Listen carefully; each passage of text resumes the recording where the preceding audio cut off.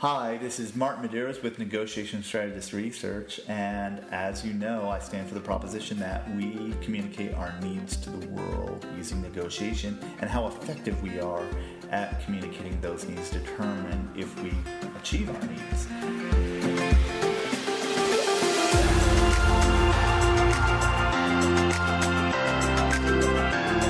Negotiation is agency. Negotiation is freedom. You can control it.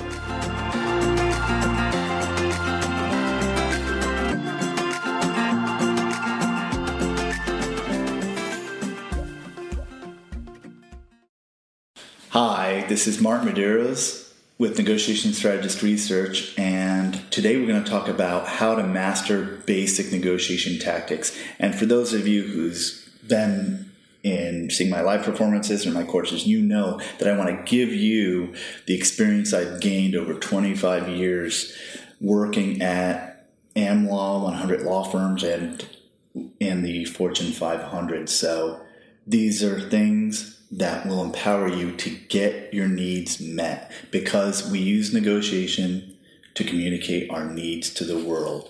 Without further ado, you know I stand for the proposition that there are three subsystems to negotiation. One, our strategies. Second, which is the plan. Tactics, things we do at the negotiation. And operations. These are things external to the negotiation that impact its outcome. Today, our focus is tactics.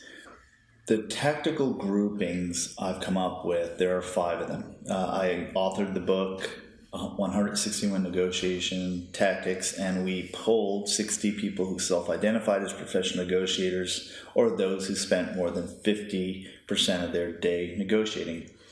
We got a top 10 out of that, but more importantly, I interviewed them one-on-one.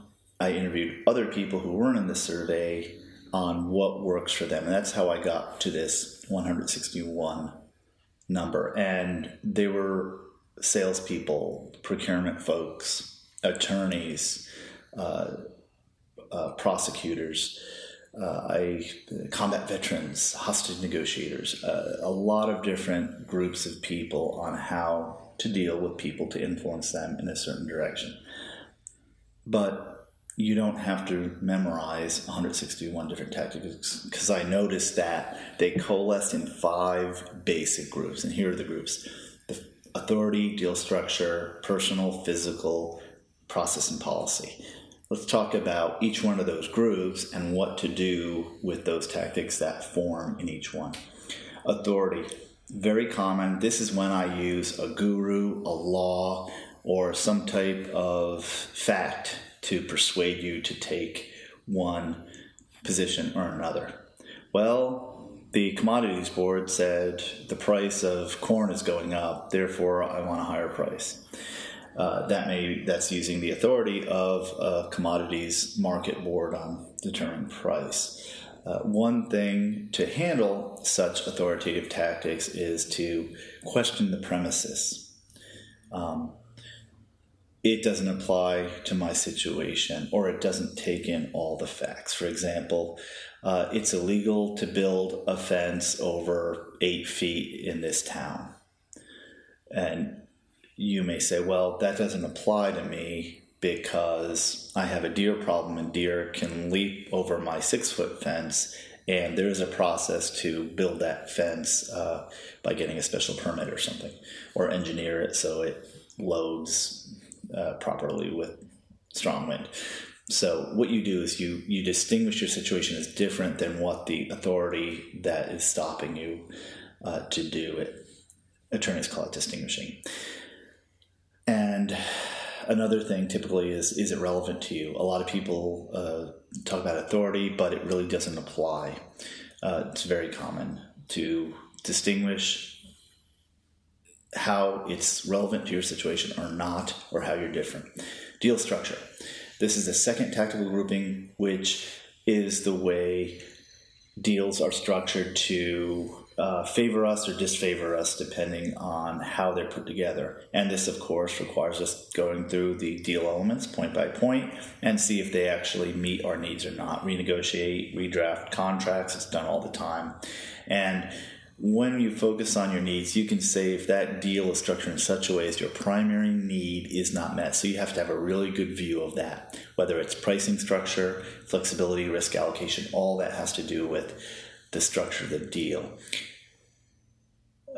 Richard Thaler, who's a Nobel laureate, talks about this idea of choice architecture, where rational choices are pre-selected, which may or may not fit your needs, but a lot of times we can rationalize good choices, and a lot of times you see this baked into contracts where we architect the choices we want people to make, generally for our side, but in the public policy setting, it should be for everyone's use.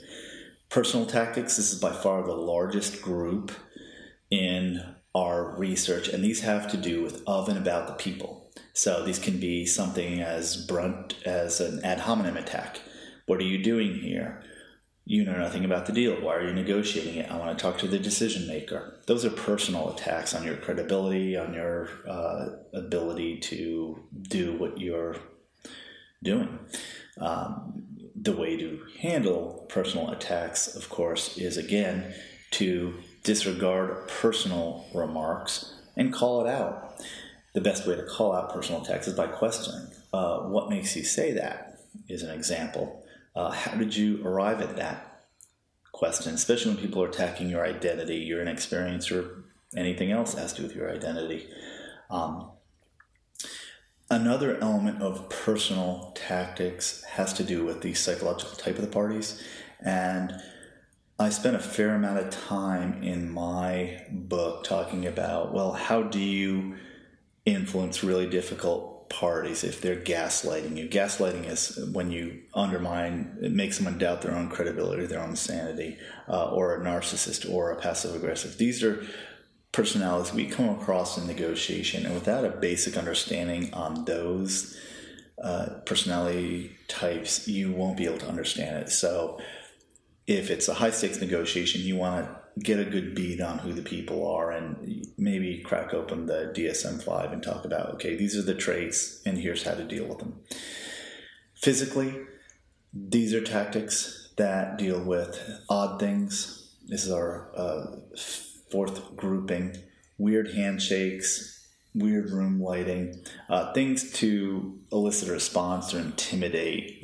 We see these a lot in different situations. Sometimes they're very amateurish, and the best way to deal with these tactics is just to call it out. Hey, that's my hand. How hard are you going to squeeze it? That's odd. Call out the odd behavior. And if you yourself have some physical nervousness, some physical tell, self-soothing behavior, like when you're under stress, you may like rub your knee or touch your face is a very common one. You're going to have to learn or train yourself to arrest those nervous behaviors, because these tactics are telegraphing to other people. It's something you should kind of control yourself, but sometimes people do this to increase that tension level and stage things like the big walkout. Well, most walkouts are done when parties aren't prepared, and they're very showboaty, but they're really not used by most professional negotiators in the transactions I'm involved in. Process and policy. This is the fifth negotiation grouping, and we're all familiar with this. It typically is used with a call center or someone in authority. I'm sorry, that's not our policy. We can't do that. You're asking for something and they're saying, no, it's our policy. The way to handle that is just simply ask for the policy. And if they can't produce it, and my informal statistics show that they will produce a policy about 30% of the time, meaning 70% is relegated to a rich oral tradition no one can really remember.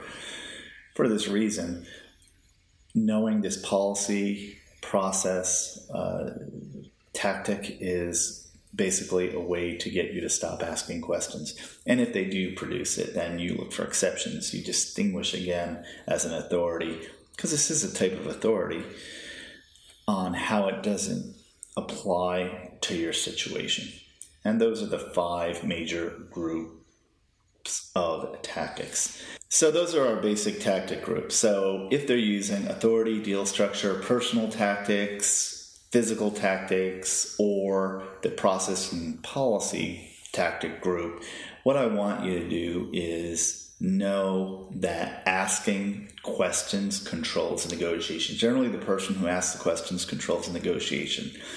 If someone's doing a personal tactic, you question them on it. Or if they have an odd personality type that's getting you from having your need met or being heard, say, why are you doing that? This is a negotiation, and it sounds like you're not willing to negotiate. How can we come together on this? The open-ended question is actually the number one tactic used in our survey of professional negotiators.